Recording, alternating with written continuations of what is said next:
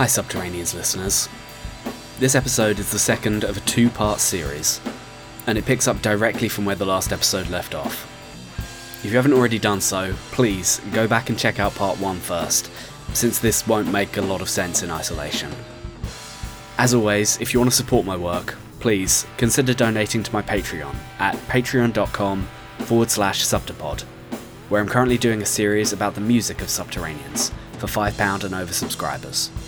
Now, on with the show.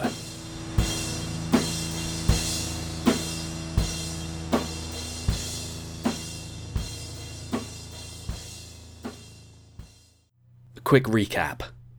A 200-pound mass rock is held in a security vault beneath the Shard by Mansell Wheeler, the art collector nephew of a former Subterraneans Guild livery master. The vault is protected by several tons of concrete, police checkpoints, and his own private security force, since it also contains a ton of cash from Wheeler's money laundering side business. On top of all that, the vault is suspended on vibration-sensitive pistons, and the rock itself is GPS tagged in case it somehow managed to get out. On the other side of the law are the Returners, a crew dedicated to stealing stolen artifacts back for their original owners, as well as taking a little bit of money for their trouble, you know? They're led by Irish Pete, a committed Republican with the bearing and accent of a 40s RAF pilot, along with Draco, a hacker, the Eugenes, a trio of practical lads who aren't afraid to get their hands dirty, Sally, an aging metalhead with a talent for deception, and my friend Kay, who knows the hidden routes around the city like the back of her hand. It all started with a phone call. I'm James Thompson. This is Subterraneans.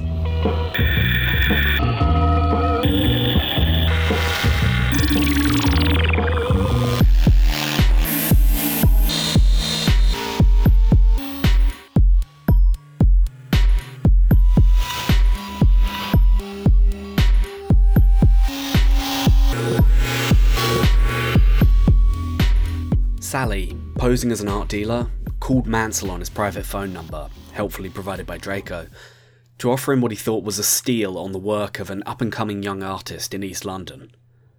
The work itself was a complete fraud, put together by the Eugenes, but that didn't really matter. Wheeler always approached art as an investment first and foremost. They set up a small gallery show in a warehouse space and flogged him an 8x10 canvas smeared with gravel and red paint by the up-and-coming student artist Eugene Innsmouth, whose graduation show at Goldsmiths had attracted considerable interest from across the art world. Sally provided testimonials from a wide variety of art critics in her wide variety of voices, including what sounded like a clip of him being interviewed live on Radio 2.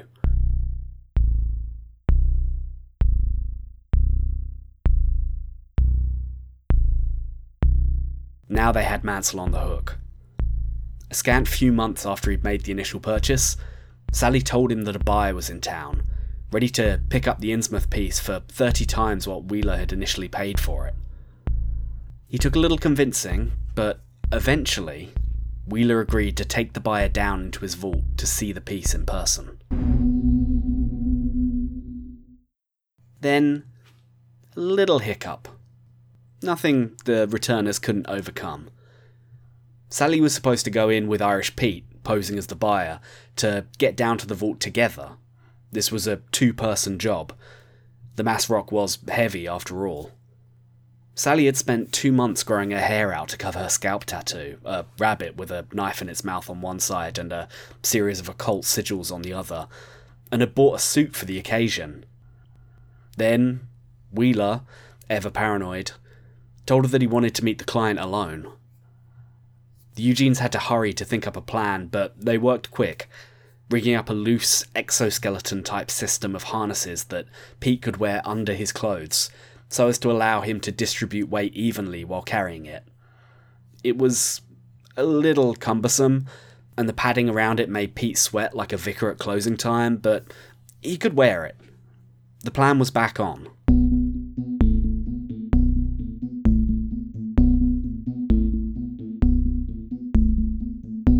On a balmy summer's evening in June, Irish Pete walked into the Shard, dressed to the nines in his best eccentric art dealer outfit. His plummy accent and his sharp tailoring breezed him past security, where he met Wheeler in the reception area, who, ever the businessman, wasted no time in telling him that he was loath to part with the piece, but might consider it for 30% more than the original offer. He continued to inflate the importance of this incredible generational talent right the way down the stairs and through the 2 further security checkpoints, barely stopping to let Pete get a word in edgewise. This was a small mercy for Pete, since it was a little difficult for him to walk with the harness on. One of the clips kept catching on his trouser leg, pulling it down slightly as he walked, and forcing him to keep hoiking his waist back up like a child wearing his dad's suit. He was desperately aware, as they walked through the 3rd set of metal detectors, that the carbon fibre might not set off any alarms, but if the guards gave him so much as a cursory pat down, he'd be busted immediately. Nonetheless, he somehow managed to get down to the vault in one piece, while Wheeler droned on about price fluctuations and the art market and the sheer value of our shared culture and so on and so forth. Pete watched as Wheeler blithely tapped in the 8-digit code to unlock the door, and then, as it swung open, he saw it. The dull grey centrepiece, somehow glowing even against the brushed metal interior of the vault. The mass rock. The thing he came here to get. And then, everything went to hell. Mansell Wheeler has many faults, but he isn't a stupid man. Venal, and petty, and racist, yes, but easily deceived? No. He'd been suspicious since Sally's first approach, but decided to go ahead with the initial purchase as a test. Worst case scenario, he'd be out a few grand in an afternoon, and best case, it was all legit and he'd make the money back a dozen times over. Greed won the day, but after he got the piece of art independently checked out, they confirmed that nobody by the name Eugene Innsmouth had attended Goldsmiths College. Wheeler was furious. He suspected the returners were after his stone, and he wanted to make an example of them. Sally had been picked up earlier that day, based on phone records, and stuffed in the back of a van as she walked to the offie for a 6-pack. From the moment Irish Pete stepped inside the Shard, he was shadowed by members of Wheeler's security team. Wheeler knew that catching them alone wasn't the real prize. He wanted to lure out the rest of the team and bring the whole operation crashing down all at once. He knew that the best way to do that would be to bring Pete down to the basement and lock him away, out of radio contact, forcing the others to show their hand. Irish Pete was ambushed from behind at the doorway to the vault, a bag roughly pulled over his head and his hands cuffed behind his back, before being dragged 40 feet down the corridor into their scruffy maintenance room, which reeked of spilled booze and stale cigarette smoke. He was braced for the blows before they started, but that didn't make them hurt any less. After a few minutes of muffled thumps, the hood was pulled back to reveal Wheeler standing before him, panting and sweating, his knuckles red raw. "Talk, you Irish son of a bitch." Pete splat blood out the side of his mouth. "Irish?" "Yes, Irish. Didn't you think you'd be able to spot the massive harness on one of the scans as you came in?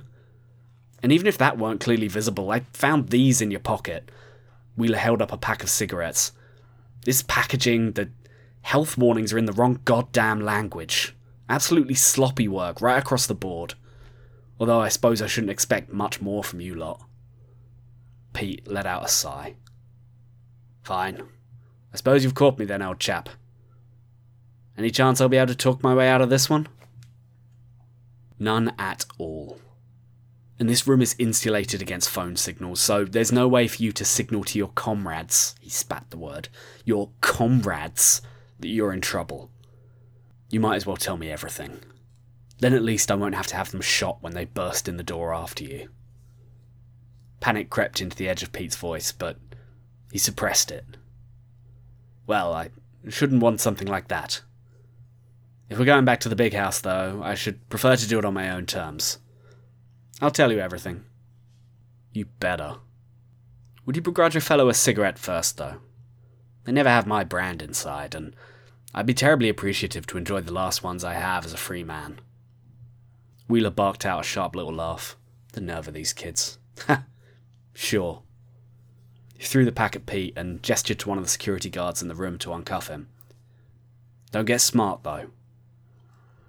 Pete shakily lifted a cigarette to his mouth, cocking it slightly to avoid the spot where they'd split his lip. He reached into his pocket and pulled out a cheap little lighter, and then, in one swift motion, raised it up towards the tip of his cigarette. Wait, no, Wheeler sputtered out, and Pete felt the barrel of a gun abruptly pushed against the back of his head. Drop the lighter, came the gruff voice of a security guard behind him. Now. He did as he was told, and then, as instructed, kicked it across the room. Wheeler picked it up and turned it over in his hands. Some type of gimmick, a bomb maybe? Nothing so interesting, I'm afraid, Pete chimed in. That one's just a lighter. Well, we have to be sure, snapped Wheeler, impatiently. You, light that for him, with your own lighter, please. Pete took a deep, full drag, trying to ignore the sting of smoke against an open wound. Then he exhaled. Then the fire alarm went off. And with it, a ton of quick-drying foam completely surrounded the vault, encasing it immediately and preventing any access from the normal entryway. Just as planned. While Irish Pete was awkwardly shuffling through the lobby, watched at a safe distance by Wheeler's security detail, Draco had used the internal maintenance system to dispatch an engineer to go fix the smoke alarm. Meanwhile, the Eugenes were underground, in the labyrinthine network of tunnels surrounding London Bridge tube station. They'd been down there for a week already, setting up a little base camp in a long-forgotten access room, bickering with each other over who got to sit in front of the little vitamin D lamp they brought with them while the other two shoveled dirt. Remember when I said that the vault was built in a structurally insignificant pocket of the foundation? This meant that instead of 7 feet of concrete sitting between the bottom of the vault and the dirt underneath, it was more like 6 inches. Still a lot to get through, but once you've dug all the dirt out and set up a series of 6 high-powered drills, it shouldn't take you more than, 48 seconds at 8 seconds per inch. And 48 seconds was no time at all once they knew the vibration-sensitive panels were locked in place by the quick-drying fire safety foam. They drilled through the concrete floor and started a diamond-bladed circular saw running on the steel bottom of the vault before Pete's cigarette had gone out. Outside the vault, it was all panic and brimstone. The moment the alarms went off and he stepped into the hallway, Wheeler's phone started going haywire with alerts. The mass rock was on the move. The GPS tracker showed it moving at speed out of the building and straight across the street, heading west. He sprinted out, screaming at his guards to follow. Puffing his way into the Met Police checkpoint, he breathily demanded they dispatch a unit to the GPS location on his phone. But they were too slow. Kay had sprinted clean up the side of St. Guy's Hospital, her heavy backpack barely slowing her down, fitted as it was with a much better version of the stupid, obvious harness that Irish Pete was wearing. She was hopping from rooftop to rooftop, causing the GPS to swing wildly back and forth between multiple streets in the area. By the time they got the police helicopter in the air, with Mansell Wheeler strapped angrily in the back, she was already a mile across Southwark, the little dot of the GPS stuttering her location as she quickly scaled buildings and descended into tunnels beneath the street. She checked her watch as she skidded towards Hungerford Bridge. 16:49. Almost perfect. A train would pull into Charing Cross in 30 seconds, and she could disappear into the crowd without a trace. She leapt and swung across the abutments next to the platform, startling the tourists on the footbridge, as the carriage pulled up next to her. 10 seconds. She could hear sirens in the distance, feel her heart pounding in her ears, nearly blocking out the hum of the helicopter directly overhead. 5 seconds.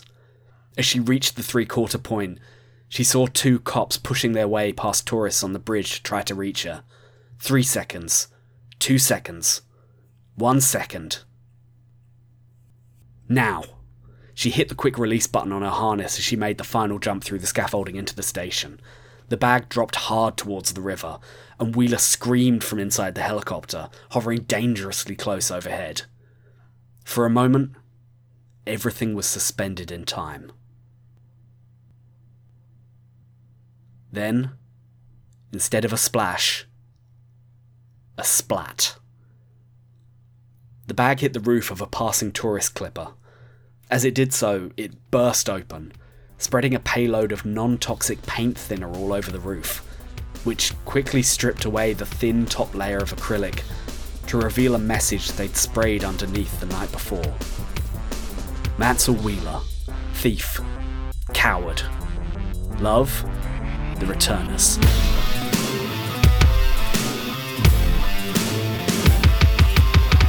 Cutting through concrete takes less than a minute with the right tools. Cutting through the bottom of a steel vault, though, it's going to take a little longer. The Eugenes needed about 15 minutes of uninterrupted drilling to get into the vault proper, from the moment the fire alarm went off and locked the vibration sensors in place. They knew that the only way to get to the mass rock, and the huge stack of unmarked bills, would be to get Wheeler and his security to think they'd already left. The mass rock was never in the bag carried by Kay. In fact, she was never underground at all. She had a 5-minute head start from her vantage point outside the lobby, reprogrammed GPS tracker attached to the fake backpack she had slung loosely over her shoulder. The canvas the Eugenes had sold to Wheeler wasn't just gravel and red paint, you see. It also had a tiny computer chip in it, designed to monitor and intercept the signal between Mansell's mobile phone and the GPS trackers in the vault. Once they had the signal locked in, Draco was able to clone the GPS chip attached to the mass rock and redirect it to the one in Kay's backpack. She could then disappear into the tunnels and across the rooftops, leading Wheeler, his security, and the police on a wild goose chase, buying the Eugenes just enough time to empty the vault, remove the GPS tags with a hefty set of bolt cutters, and extract Irish Pete from right under their noses. By the time Mansell Wheeler had figured out what had gone wrong and scrambled back to the vault, there was nothing for him except a hole in the floor and a cigarette butt still gently smouldering in the maintenance room. It was flawless. And the best thing of all, there was nothing he could do about it. The returners disappeared into the night after splitting the loot, each of them anonymous, and now rich enough to get out of the country and lay low for a few years. Sally was in the room next to Irish Pete the whole time, and she got out the same way Pete did. Pete took the mass rock back to his hometown, where it now enjoys pride of place in that most traditional site of communion, the local pub. Everyone went on with their lives, with enough money between them to never work again with a little careful investing. All except Kay. She was never really in it for the money, and she had no idea what to do with it when she got it. She told me this story from a perch at the top of another London skyscraper, where she set up a little home for herself in a quiet storage room. It was a beautiful sunny afternoon in late May, just under a year since she walked out of Charing Cross Station with her hood up and disappeared into a waiting cab. Some of the cash went to bailing out friends of hers, some went to a community centre in East London, some went on cocktail bars and big dinners because she's only human after all. I never really set out to make money or change the world, she said, gazing down at the street below. It's just, the more I think about it, there's nothing I hate more than a locked door. Then, she slung the messenger bag off her shoulder, leant over the edge, and dumped £20,000 in loose cash into the headwind over London's streets.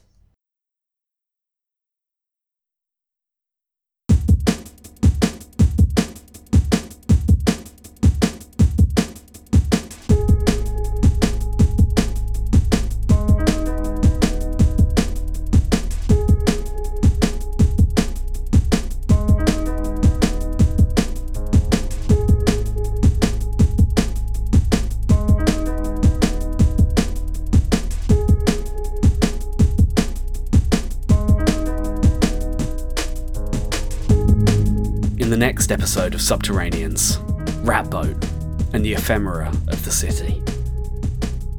I've been James Thompson. You can reach me at Subterpod on Twitter or by email through subterpod@gmail.com.